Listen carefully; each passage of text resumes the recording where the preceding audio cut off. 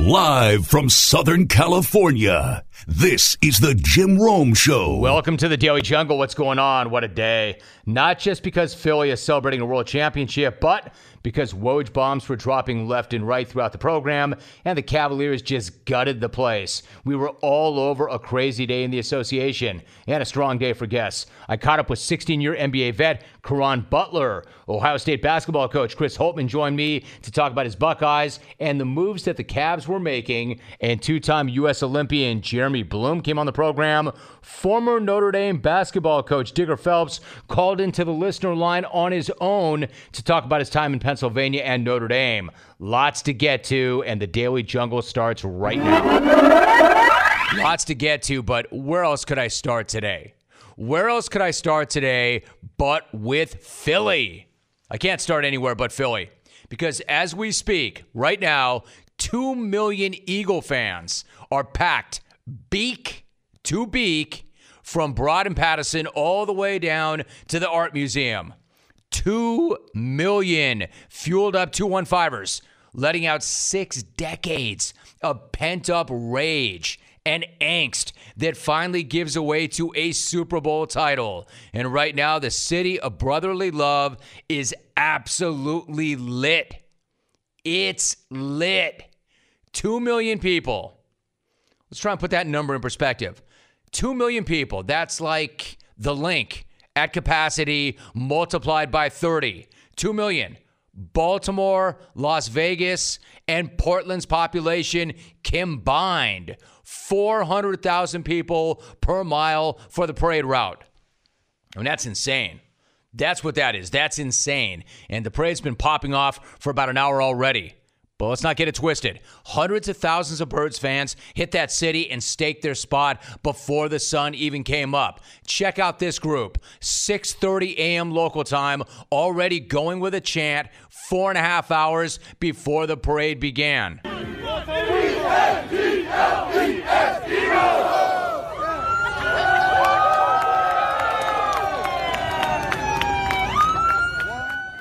They went with that, and it was pitch dark. The sun had not come up. It was still pitch dark. Speaking of the sun coming up, the forecast is sunny. It looks beautiful. I'm watching the parade right now up on the monitor. It looks beautiful. It looks chilly. The temperature's 31. The wind chill makes that feel like 21, but I would call that a Minneapolis heat wave. It is a beautiful day there. But that's still pretty damn cold for anybody that did not just spend 8 days in the bold north. But check this. The fans are not the only ones who are ready. My man Chris Long, freaking Chris Long, dressed to the nines in a fur coat, shades, and a throwback Allen Iverson gamer. He hit Twitter with that look at 7 a.m. local time, 4 hours before the party. If you're watching on CBS Sports Network, you can see it. This guy looks incredible. 4 hours before 7 a.m. local time, with the simple caption, quote, "Parade ready." Hell yes, you are, Chris. One more thing about that route. It's a 5-mile crawl, south to north on Broad Street. Here is an epic video that the Eagles dropped a few days ago to give a little background on Broad Street itself. At 13 miles, Broad Street is Philadelphia's longest straightaway. It runs north to south, right through the heart of the city. And it just so happens to wind up down by Lincoln Financial Field. It may only be 100 feet wide, but we'll find a way to make room for everyone. Oh, wait a minute. Wait, what? I'm sorry. Did I just hear that Broad Street is only 100 feet wide? Did he say 100 feet wide? A few hundred feet wide or 100 feet wide? I think he said it was 100 feet wide. I mean, for real. 100 feet wide.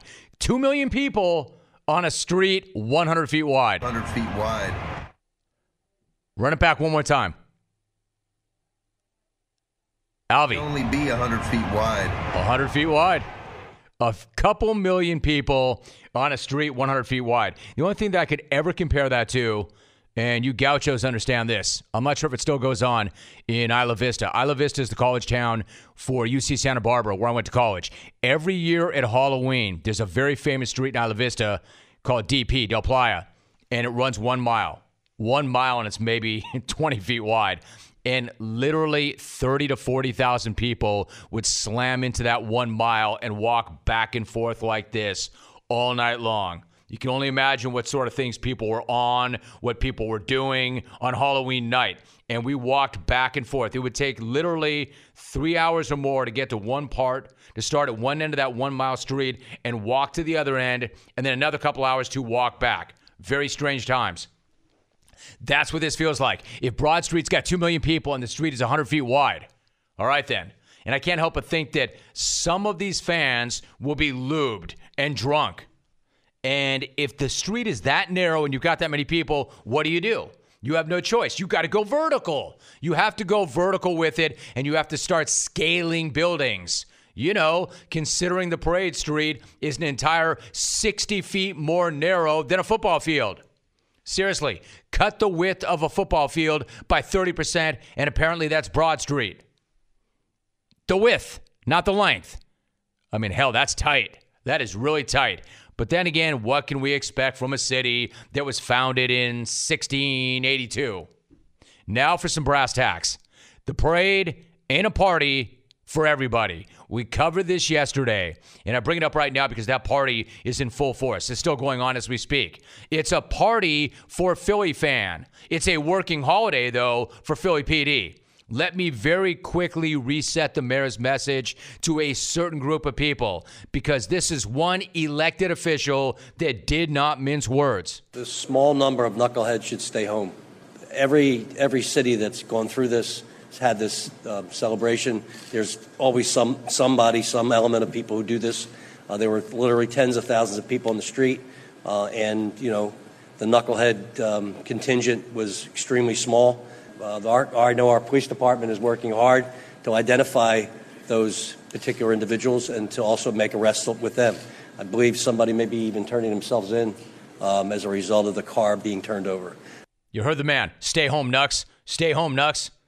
Then again, I understand it's probably too late for that. But just in case, don't act like a knucklehead. Party, rage, celebrate. Go ham. Just don't eat horse poop or flip cars. It's not that hard.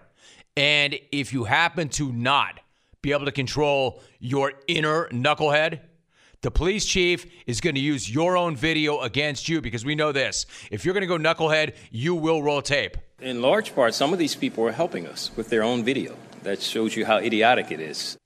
But who am I kidding? Who am I kidding? There'll be 700,000, several hundred thousand, or more than a million or a couple of million that'll be on their best behavior, and a few knuckleheads, and Nucks gonna knuck, and probably wind up rocking a pair of silver bracelets before that day is over. Just do not swing on any animals, ever. One last thing, Philly fan. Go on and live your best life today. You earned it. And for the next couple of hours, your city is ground zero for bedlam and joy. You earned that. The entire sports world is looking at you, Philly. Not mocking you, Philly, but envying you, Philly. Respecting you, Philly. So go ahead and enjoy that. Thaw out in the spotlight. We are all looking at you. Because nobody gave you a chance when Carson Wentz went down. Look at you now. You've got a 5-mile Super Bowl parade heading down the heart of the city as we speak. And I've got nothing left to say at this point. Nothing left to say at this point except fly, Eagles, fly. Fly, Eagles, fly. It's your day. You earned it. Enjoy it. Buckeyes head coach Chris Holtmann is my guest. Chris, good to have you back on. How are you? Great. How are you, Jim? Great to be with you. By the way, I'm interested in that Cavs movement there. I'm very interested in that. I had not heard that, so I'm excited to hear what they're doing. All right, so if you've been watching this, did you see the first move they made when they made the deal with the Lakers earlier this morning? I did not. Okay, well, we'll go back to that in a minute, but what they just did, Utah just traded Rodney Hood to Cleveland, according to Woj. And they made a deal earlier today where they sent Isaiah Thomas and Channing Frye to the Lakers in exchange for Clarkson and Nance. Wow. Wow. And they might be moving. What do you think about that? What's your gut reaction to those deals? That's really an interesting. I did not know that. So they traded Isaiah, huh? They did. Wow. I just didn't see that coming. Obviously, live in the great state of Ohio here and follow the Cavs pretty quickly or pretty closely and love that organization. I'm interested to see. Obviously, they feel strongly about those decisions and feel strongly about their chances here on the closing stretch here. So, big fan of LeBron and how he plays, and certainly pulling for those guys. Clones, can I borrow a second so I can talk with you about Stamps.com? Now, here's a New Year's resolution that you can actually keep. Add Stamps.com to your business and save a ton of time and money this year. Now, I'm going to be very honest with you. I don't need that resolution this year because I've already done it, and I wish I had done it sooner. Stamps.com has saved me so much time and so much money. You see, Stamps.com brings all the amazing services of the U.S. Postal Service right to your computer. Stamps.com is the better way to get postage. You simply use your computer to print U.S. postage for any letter or package, any class of mail, and you let the mailman pick it up. You don't leave your office. There's no more lugging mail to the post office. There is no more hassle. So Stamps.com saves you time and money. Almost everything you can do at the post office, you can do right from your desk. Stamps.com. Convenient, easy, reliable, efficient. And those are all the reasons why I use Stamps.com. And right now, you too can enjoy the Stamps.com service with a special offer that includes a 4-week trial plus postage and a digital scale. Are you ready for a happier new year? Then go to Stamps.com. Hit the microphone at the top of the homepage and type in Jungle. That's Stamps.com. Enter Jungle. Once again, to take advantage of this great offer. Stamps.com. Enter Jungle. That's Stamps.com. Now it's back to our Daily Jungle. Chris Holtmann joining us. I appreciate your thoughts on the fly, Chris. With that, you've got a lot going on yourself.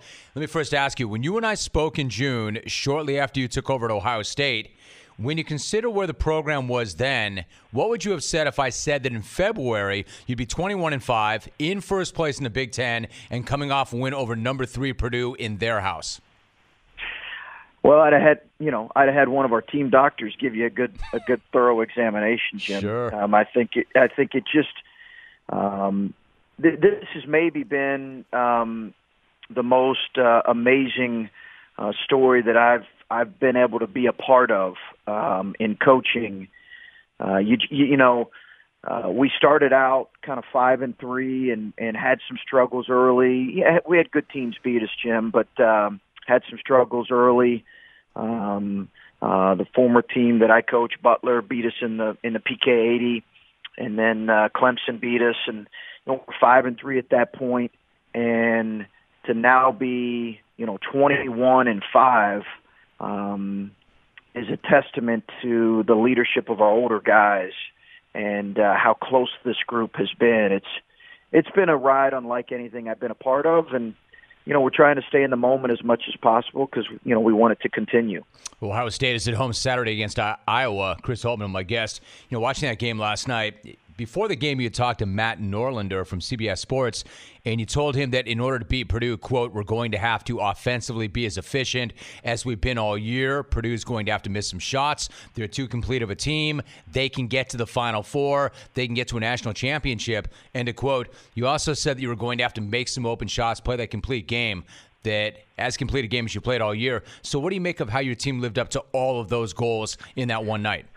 I think we hit on some of those marks. I don't know that we did have some guys step up and make shots that had not made it up to that point in the season, really, or at least had some inconsistency. So I think anytime you go on the road and you play an elite team, and that's what Purdue is. They're an elite team. I'm not saying they're going to make a Final Four, although I think they have a legitimate chance. We all know how hard that is, but they're an elite team, and it was an elite environment. As good as basketball environment as I've ever coached in. Incredible fan base there, and they got an incredible team. But I think we hit on some of those marks, primarily being we were able to defend consistently throughout the night and give their bigs a couple different looks late. And we decided to go small with a smaller lineup really in the last 10 minutes of the game, Jim, because we were not being as efficient offensively. And we got down 14, and I felt like we had to get in a little bit better rhythm offensively, and that small lineup helped us. Yeah, Chris, I mean, exactly what's going on here. You go from being picked 11th to being first in your conference, one of the best teams in the country. I know the season's not over. I know you're focused on Iowa, but there's something magical happening here. How do you explain this turnaround? Well, yeah, I appreciate you saying that. We are focused on Iowa here on Saturday. I think, we got a kid, Keita Bates-Diop, who I believe is a bona fide NBA player, going to be a good pro for a number of years. And he was injured last year, and early in his career, he's a redshirt junior, Jim, and earlier in his career, he had kind of played, a little bit of a role because they had some talented young guys in the program here, and he has emerged this year, and he's been forced to emerge because we have some depth issues, and he's emerged, and Jayshawn Tate, those two older guys, I think we're hungry. When we got here in June, one of the first things I realized is this group was really hungry to get back to the NCAA tournament. They had not been in a couple years, and this is a proud program. And I think anytime you're a coach and you can tap into that hunger, it's a great source of motivation throughout the year because you can remind them of some of the struggles that happened in the past and maybe reasons why there were struggles. And we've had incredible chemistry, Keita coming back from injury, and being hungry to, I think, prove some people wrong has been great motivation for this group. And Keita had that putback last night with less than 3 seconds left that gave you the lead. And I know you had been on him and encouraging him to be even more assertive this year. And he had a big game again last night, and he's played like that. Meanwhile, Chris, as you and I speak, your Cavaliers made another deal. How about this? According to Woj, they're sending Dwayne Wade to Miami. My goodness. For a pick or? It just said, we don't know yet. It just says they're trading Dwayne Wade to Miami. League sources tell ESPN. Well, that is unbelievable. That's a major roster overhaul. Here it is. Miami, according to Woj, Miami is going to send a heavily protected second-round pick to Cleveland for Wade. A second-round pick. That's a complete overhaul in Cleveland, isn't it?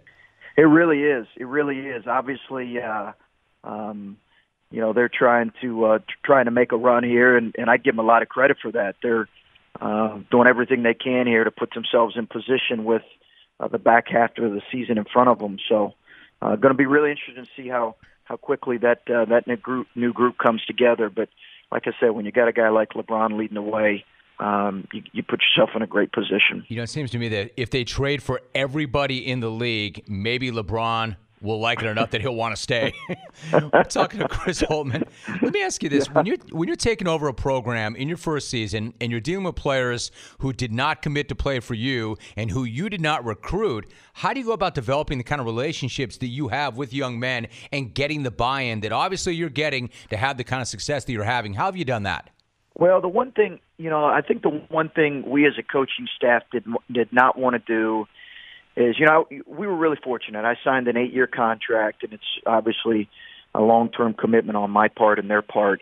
But the one thing we didn't want to do is sometimes when you start a program and you believe that it's going to be in a rebuild mode, is the first year can almost be looked at as, I don't want to say a throwaway year, but the rebuild starts and you forget about those other those young men that have been in the program that are older guys that really deserve your full commitment. And I think that's the way we looked at it simply is that Jayshawn Tate, who's a senior, Keita Bates-Diop, who's a fourth-year redshirt junior, Cam Williams, who's a fifth-year senior, like they deserved our very best that we could bring to them. And whether that was going to be a good regular season and no postseason or an NIT or an NCAA tournament, they deserved our very best. And we did not want to discard this year in any way, and we never wanted to give that impression.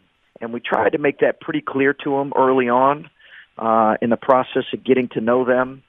And I think any coach will tell you that if you're gonna have a successful relationship, I think it begins with honesty, and out of that came a good amount of trust on their end, on our end, and I think we realized pretty early on that we had some pretty special kids to build around. Chris Holtmann, my guest. One last thought for you. In developing that trust and doing so early on, before you were officially introduced as the head coach on a Monday, you had a secret meeting with the players that included a meal in the locker room on a Friday.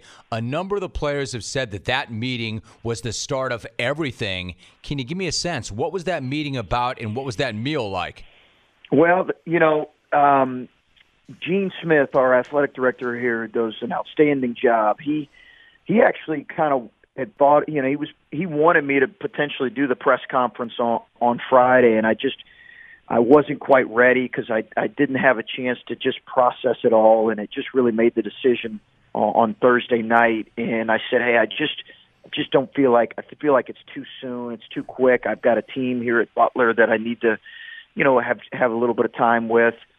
And he and I talked, and he said, hey, what do you think about us sneaking you over here outside of the media to meet with the players? And I said, it's a great idea. I would like to do that if we can get in and out without anyone noticing on Friday. So they sent a plane over, and I just flew over really quickly and spent about 2.5, 3 hours in the locker room. At that time, there were only about 7 or 8 guys. And, we had a really honest conversation about, hey, these are some of my expectations. But more than anything, I'm anxious to get to know them. And I followed up on Saturday when I was back in Indianapolis with a phone call and text. And, I think that was, as you mentioned, hopefully the beginning of them trusting me and trusting us as a coaching staff. Show friend Tom Haberstroh just put this out there. Here are the guys that are out. If you're joining us right now, the trade deadline's coming up at noon Pacific, 3 Eastern. The Cavaliers have gone absolutely crazy. I've never seen a team revamp a roster like this before the trade deadline, and there's still plenty of time between now and the trade deadline. There's still 90 minutes left. How would you like to be a member of the Cavaliers right now? How would you like to be anybody who's left not named LeBron James and spending the next 90 minutes, given who's already left?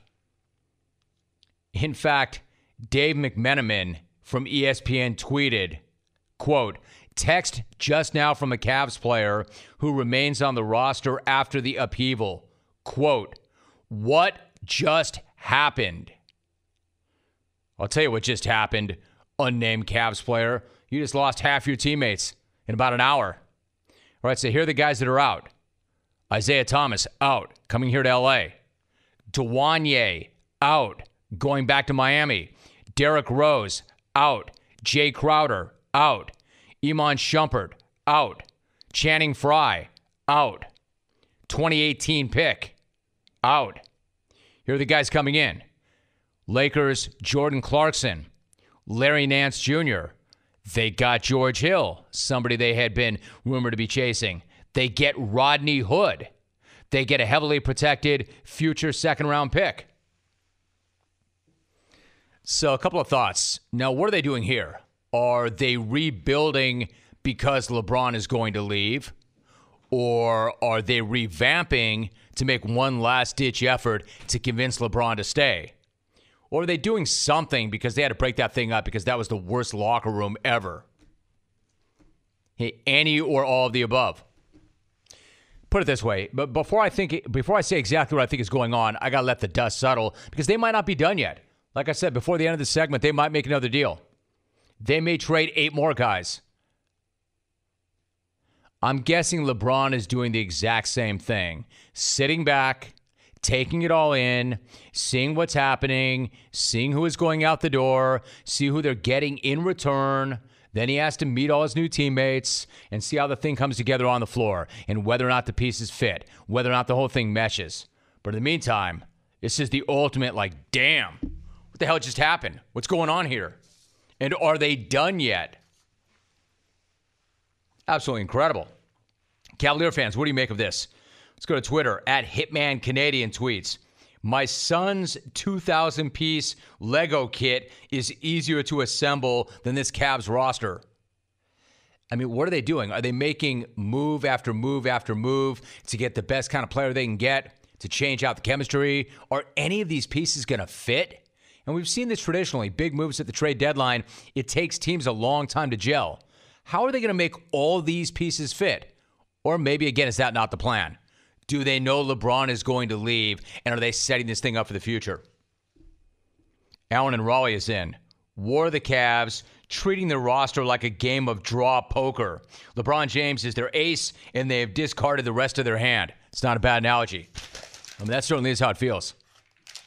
I've never seen a team get busted up like that and reassembled at the trade deadline.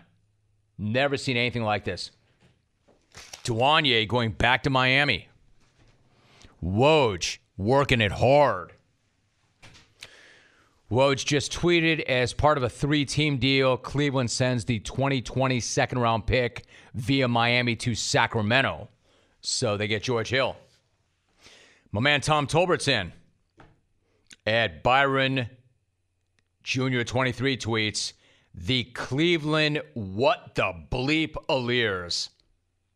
We go to South Bend, Indiana. You know him as a legendary college basketball coach and analyst, one of the iconic names in the game. Digger Phelps apparently is watching the game. He has ties to Pennsylvania, which we can get into, and he just decided to call in. Digger, my friend, is it really you?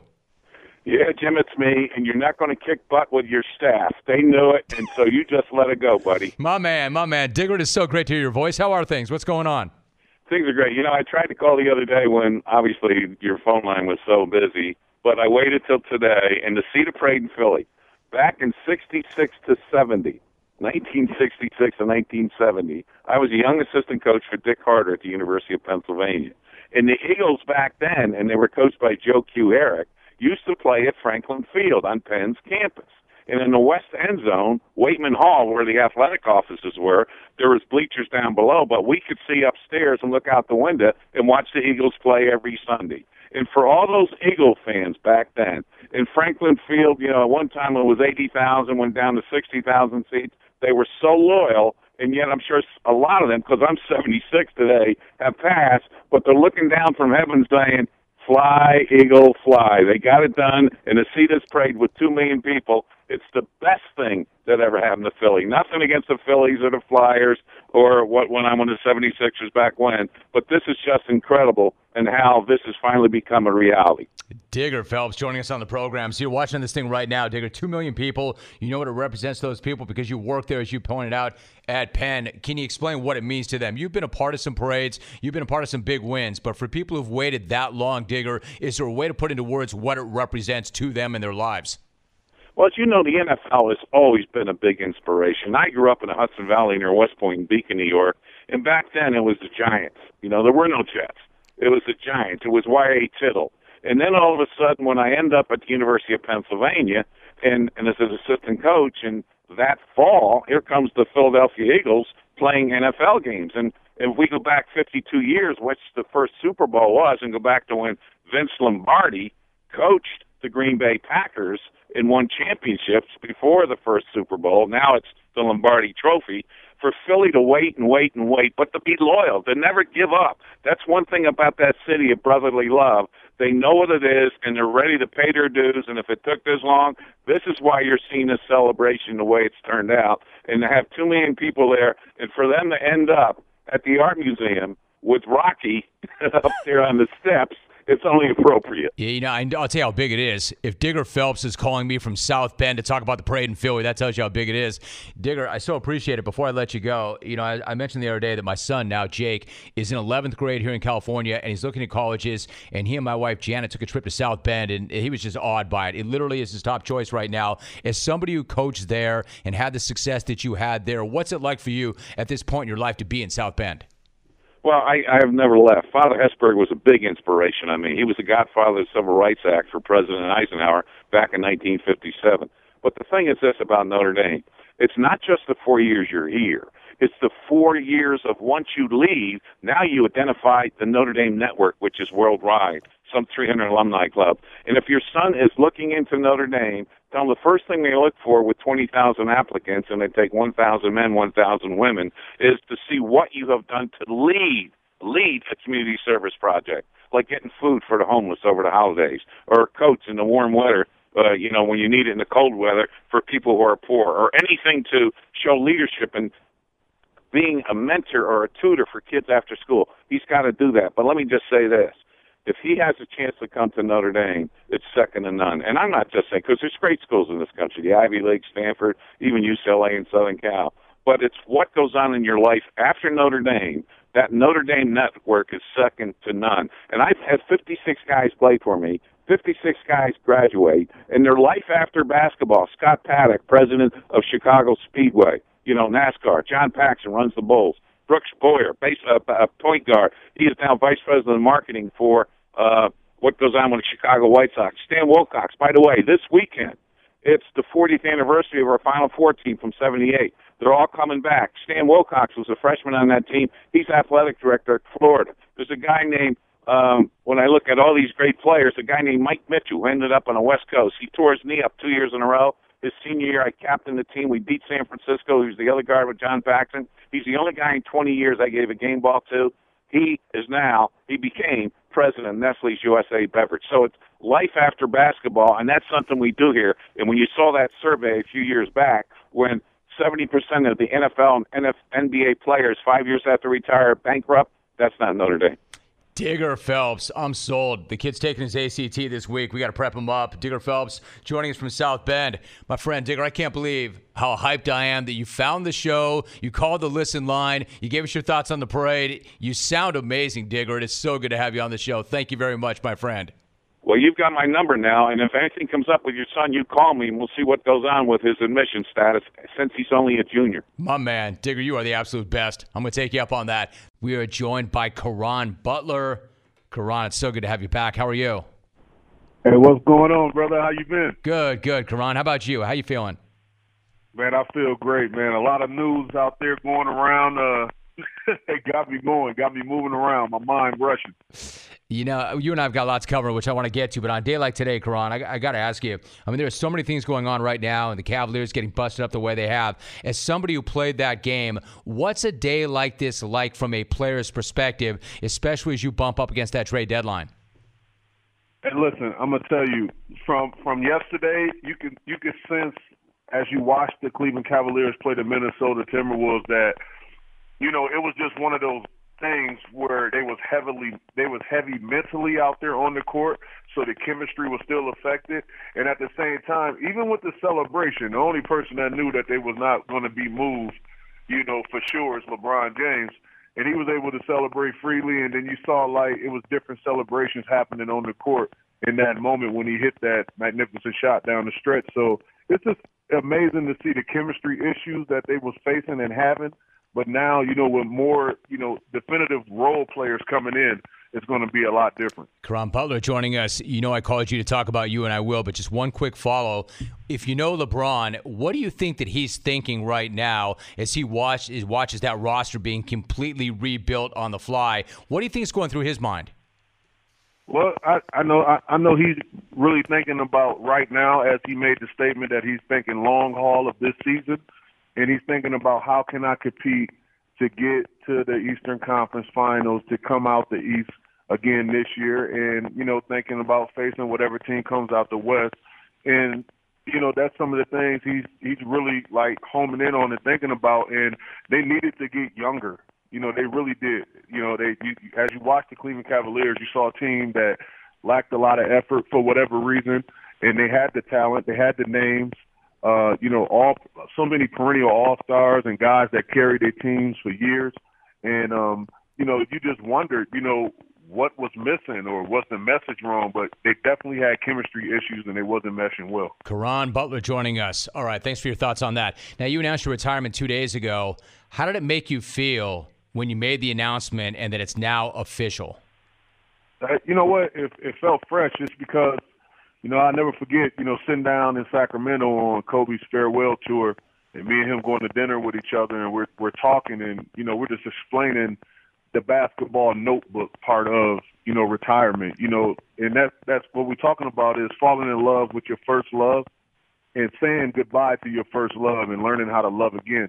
And, I was at a place then where, the transitional part was there. I knew exactly what I wanted to do. I was having fun doing it. I already made the seamless transition in that space.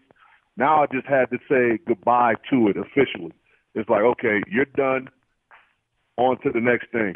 And, that took time to, be okay with doing that. And, I got to a point where I was, mentally okay with saying goodbye to basketball from a playing standpoint, even though I haven't been actively playing in almost 2 years, and then going into this space, and it feels good. It really does. I'm enjoying my job. I'm enjoying my workplace. I'm enjoying creating things and content. And, I'm looking forward to, so many more years of productivity. Caron Butler joining us. As part of the announcement, you wrote this great piece in the Players Tribune, and you started by writing about that plane trip to Miami after you were drafted by the Heat. It was your mother's first time in a plane. First of all, what was the plane like, and what did your mom make of that entire experience? It was crazy because it was a private plane, chartered by the Miami Heat. It was the team private plane, and when she got on the plane, she never flown. We drove to New York. Obviously, we didn't have no money, and we were just waiting for my name to be called. And once we got on that plane, she was just like, "Wow, like this is amazing." And I said, "Mom, look, all planes aren't like this, so I want you to understand that now." And I was trying to keep my cool the whole time, as I'm sitting there with front office folks from the Miami Heat, not knowing. But it was just a mind-blowing experience because they had the plane catered, and it was our introduction to, the other side, man. And it was an amazing introduction, and the Miami Heat handled us with first class all the way through. Caron Butler, my guest. So, of course, before the plane trip, you get the phone call from Pat Riley on draft day. What do you remember about that phone call? And then what kind of influence did Riley have on you and your career? Yeah, you know what? The phone call was just the call I've been waiting for my whole life. Somebody with leadership qualities, somebody who I respected from afar for so long to, give me the much needed guidance that I needed. I was willing to work hard in whatever I did in life to be the best that I possibly could be, the best version of myself. And Pat Riley, you can't tell the story of basketball without saying his name. And, it was the perfect guy to, come up under his wing and just learn the game, learn valuable insights about being a professional on and off the court. And he embraced me. He embraced me with open arms. The Miami Heat organization embraced me. And it was like that for the whole duration of my career. It wasn't like that just while I was there.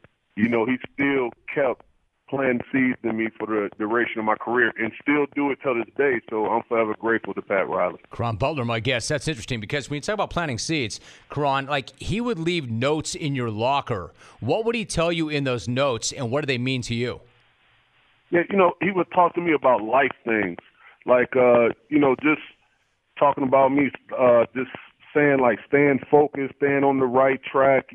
Life is bigger than just basketball, and educating me on, just real life experiences. He left one the other day. He said, "Warriors don't live in the past. The past is dead. Life is now, and the future is waiting. May the road rise up to meet you. May the wind be always at your back. May the sun shine warm upon your face. May the rain fall soft upon your fields until we meet again. May God hold you in the palm of his hand." Always insightful things to just keep you, humble, but at the same time, thriving and staying goal-oriented throughout your journey. And at the same time, you actually picked that up. Years later, you started to leave notes in Kevin Durant's locker. What kind of things would you tell KD in those notes?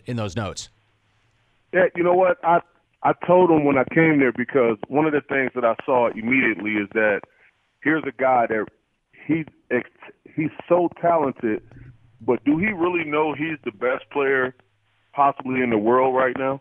And what I would do is I try to just bring it out of him even more. And sometimes you just need to hear messages. You may have your supporting cast. He had an amazing mother there supporting him, his brothers, his camp. But you needed to come from your peers sometime. And, we're so competitive by nature, we forget the little things. And I just said, hey, man, look, out of 8 million people, over 8 billion people in the world, you're the best. You're one of the best basketball players in the world. You're the MVP. You're our leader. And it was things that he needed to hear to really excel and take over and push us forward. And, in the MVP speech, he thanked me for it, and I was just passing it forward like I will continue to do for, the duration of this side of my career. Just passing it forward. Caron Butler joins us for a few more moments. His book, Tough Juice, is an amazing read. You mentioned Kobe at the top of the interview. Riley traded you here to Los Angeles, and now you're playing with Kobe. What was that experience like for you? It was amazing. It was, because Riley talked and told me how to prepare. But Kobe actually showed me from a physical and then took me on the court and showed me the game. And all the things that I received, all that information that I received, I was able to take that component and then add it to my game. And then when I went to Washington, I was able to become a all-star and things like that because I was just soaking up that knowledge from him. And he's been like that the same way for all of my career, somebody that I consider a friend long after basketball. Still in steady contact with him, text him yesterday, he hit me right back. That's a brotherhood that's, for life. Caron, you made it official this week when you announced your retirement, so it got me to think about your career. And the first thing I think about when I think about your career is I think about a guy who battled for his team and his teammates no matter what. And then, of course, that time, and you and I have talked about this, you ruptured your patella tendon in Milwaukee. You got to your feet because your mother and your grandfather or grandmother and wife and other loved ones were in the stands, and there was no way you were not going to walk off on your own power. So how would you that's how I remember you, how would you like NBA fans to remember you as a player? I summed it up exactly the way I wanted to in the Players Tribune post that I wrote. And I said that just always remember that whatever I had in me, I gave it my all. On the court, off the court, I was never too big for anyone. You know what I mean? Like it's just one of those things in which I gave everything that I had in me on the court to be the best version of myself and in the community that I was in and all the teams that I played for, all the organizations, they know that I went above and beyond to, perform on the court, but also in the community to be that guy that someone can just, aspire to be, and encourage the communities. I want to talk some more about the Pats and Josh McDaniels and exactly what happened there because he's taking a lot of heat. The Pats are getting a lot of heat. How did that come down? He obviously committed to the Colts. He obviously committed to 3 guys that he hired to be on his staff, and they committed to him. So exactly what happened here? Looking back at this now, and we don't have every single detail, but as you look at this, I think getting lost in all the butt-hurtness of Josh McDaniels scorning Indy at the last second is one small detail. The Hood and the Crafts obviously made him an offer that he could not refuse. So while I know there are only 32 head coaching jobs in the NFL and that McDaniels may have permanently removed himself as an option for 31 of them, what could the Colts do to match the Hood's reported offer of opening up the vault and letting McDaniels see behind that curtain? I mean, when you look at it that way, really nothing.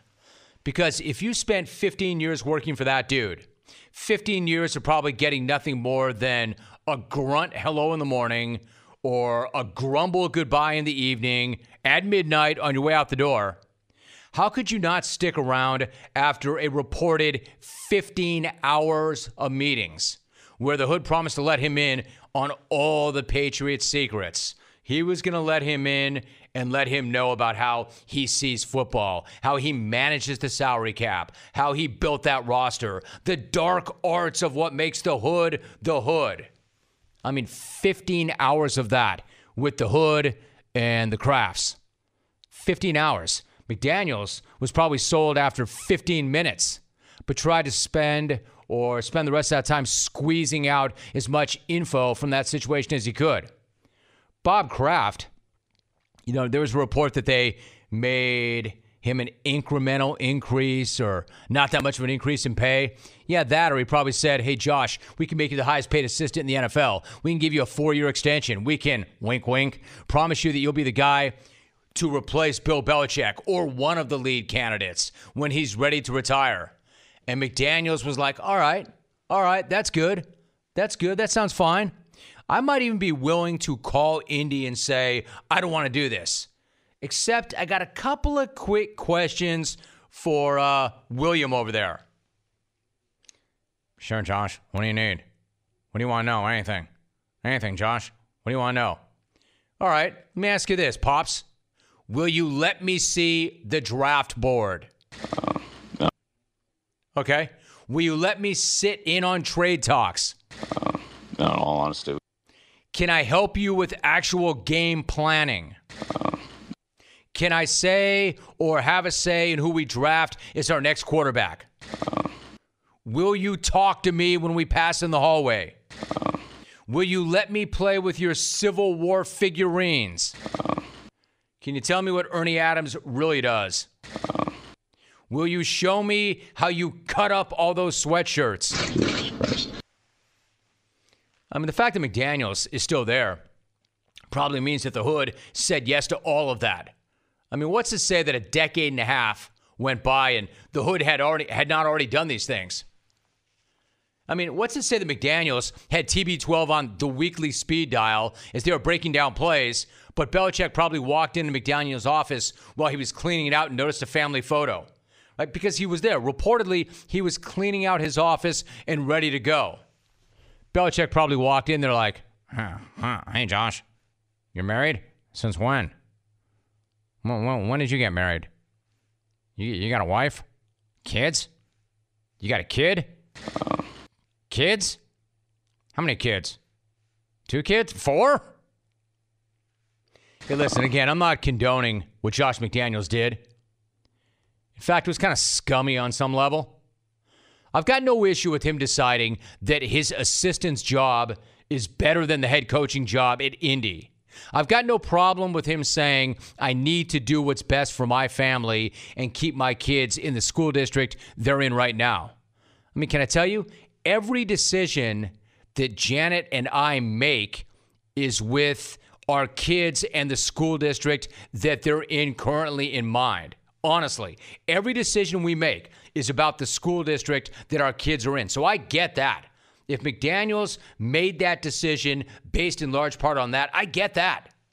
I even get the decision that he'd rather be an assistant coach than a head coach. I get that.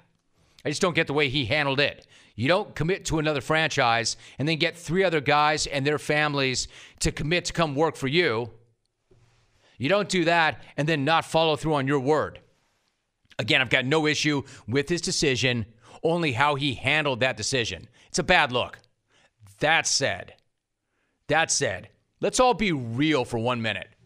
Let's get real for 1 minute. I wonder how many of you listening would be having a second thought about a job, and then your current employer comes to you with something better, tells you how much they love you.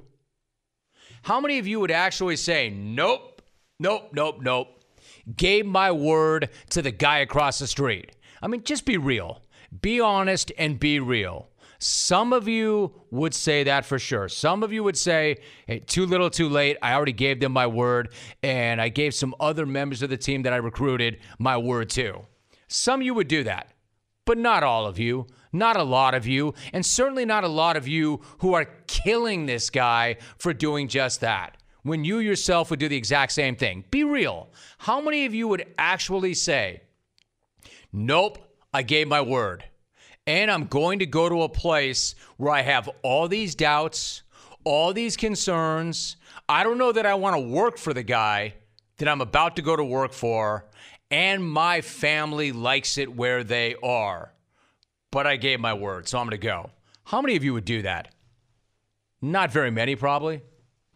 I know not all of you. I know some of you killing this guy would do exactly what this guy did. Now, some of you would do the right thing. Some of you would follow through, and I respect the hell out of it, but a lot of you wouldn't. So don't be a hypocrite about it. He jacked it up for sure. He jacked it up for sure. McDaniels handled this very badly. He jacked it up for sure. Just don't act like some of you would not do the same thing, because you know you would. And you know what happened here, don't you? I'll tell you exactly what happened. They lost the Super Bowl, something they did not see coming. They lost their rocket scientist in Matt Patricia. They know the hood is not long for that gig. They were about to lose McDaniels, and then all of a sudden Kraft and his kid thought, damn, now what? What are we going to do? Never mind what is the hood going to do without his two coordinators. What are we going to do when the hood leaves, which might be in a year, which might be in 2 years, and we already lost those coordinators? And I'm looking out over that tree, and I don't see anybody in that tree that's worth bringing back or that's hireable. Think about that. All the assistants that have gone off, not very many of them have done anything. Bill O'Brien's done a nice job. He's not coming back. So I'm sure that the Crafts thought to themselves, we're going to lose the hood in a year, maybe 2 years. We just lost the rocket scientist. McDaniels wants to go. Who are we going to have to run this place? Screw it. Give the kid what he needs. Give him what he needs. And by the way, give him what he needs, then we're covered, and it will be another way to screw those bastards in Indy for Deflategate. And here we are. Here we bleeping are. Here the we are. That's how that goes down. Jeremy Bloom is my guest. Jeremy, it's been a little while, but it's great to have you on the show. How are you? Good to speak with you again, Jim. I think the last time was back when I was battling the NCAA or somewhere around there. I think you're right. Yeah. Jeremy. It's amazing. I can tell you. It's great to hear your voice. I'll be honest, though. You've got one of the most ridiculous resumes that I've ever read on the show. How do you have the time and the energy to get that all done?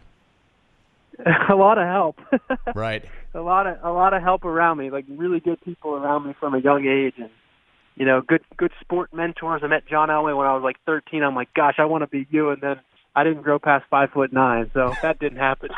But yeah, just been around a lot of great people and had a lot of help. All right, so we got lots to talk about and not too much time, so let me get right at it. It's a really interesting week for you in the sense that the Eagles win the Super Bowl on Sunday, and you've got the Winter Olympics getting underway. Earlier this week, you tweeted out a video of being drafted by Philly back in 2006. What do you remember about that phone call? Oh, gosh, it was probably one of the most exciting days of my life. I mean, I dreamed about being drafted in the NFL from pretty much the day that I could walk, because my parents were big Denver Bronco fans, and my dad grew up in Philly. And I had aunts and uncles and cousins there, and so it was like a homecoming for me. And I have so much appreciation for the Eagles for giving me an opportunity to experience, life inside the NFL walls. Jeremy Bloom joining us. So they're having their parade right now, and the city's just going off. Then on top of that, you've got the start of the Winter Olympics. When the Winter Games roll around, what kind of thoughts and memories do you have then? Yeah, I was actually up in Minnesota with Team USA and did an event up there just to promote the Pyeongchang Olympics, and then to have the Eagles in the Super Bowl. It was a lot of great memories representing the United States. I got a lot of great friends competing over there, and was able to catch up with a lot of Eagle former teammates. So it's a pretty cool week. Pretty special week for me and a lot of other people. Jeremy, I'm glad you brought up representing the United States, because you had incredible success in football. You were an All-American. You got drafted into the NFL. Also great success in World Cup skiing. But what was it like to represent the United States in the Olympics? The sense of camaraderie and just the honor of representing your country in the Olympics, I don't really think anything can compare to it, at least athletically. I mean, playing in front of 80,000 people for the University of Colorado was, playing like Oklahoma and Florida State, and getting a chance to live inside the NFL. And obviously that's, one of the most popular leagues in the world. But gosh, walking in opening ceremonies with that American flag, knowing there's 350 million people back home that you're representing, it's a tremendous honor. It's a tremendous feeling of pride, and it brings a heck of a lot of pressure too. A ton of pressure. Jeremy Bloom, my guest, a lot of pressure. I want to get to that in a minute, but I remember back in the day there was that famous commercial comparing you running with a football, dodging tacklers, to a mogul running freestyle skiing. Great commercial, but how accurate was the comparison? In other words, when you're in the moment of competition, are there similarities, or are they totally different experiences? Yeah, mentally they're very similar. The way you prepare mentally for the Olympics, for my sport, I had 22 seconds. So I trained my entire life for 22 seconds. So, that takes a lot of mental ability to prepare for that type of pressure. And, preparing to play in the National Football League or in the Big 12 championship game requires that a lot. But physically, you couldn't find two different sports. I mean, skiing, you're in a ski boot and like a cast. And, obviously in football, you're using a lot of ankle flexibility and upper body strength. So, yeah, physically they're totally different, but mentally they played off each other a lot. Well, so you had this amazing year in 2005. You won 6 straight World Cup events, which was a record. Then at the 06 Olympics, the snow was a little bit icier than it had been during training. Your takeoff into the D-Spin 720 was not perfect. What do you remember, Jeremy, about that run? And then what was the feeling when you looked up at the board and you saw that you were 4th with 2 skiers to go?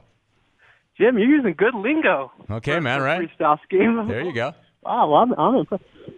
Yeah, I mean, in my sport, one little break in the knees, literally like 1 inch is the difference between 4th place and 1st. And I knew it as soon as I crossed the finish line. I knew that albeit a very small mistake, that's the sport of freestyle skiing. So it was tough for me. It was really hard. I mean, winning an Olympic gold medal was probably my biggest dream. And, I left that one, I left some meat on the bone there, but,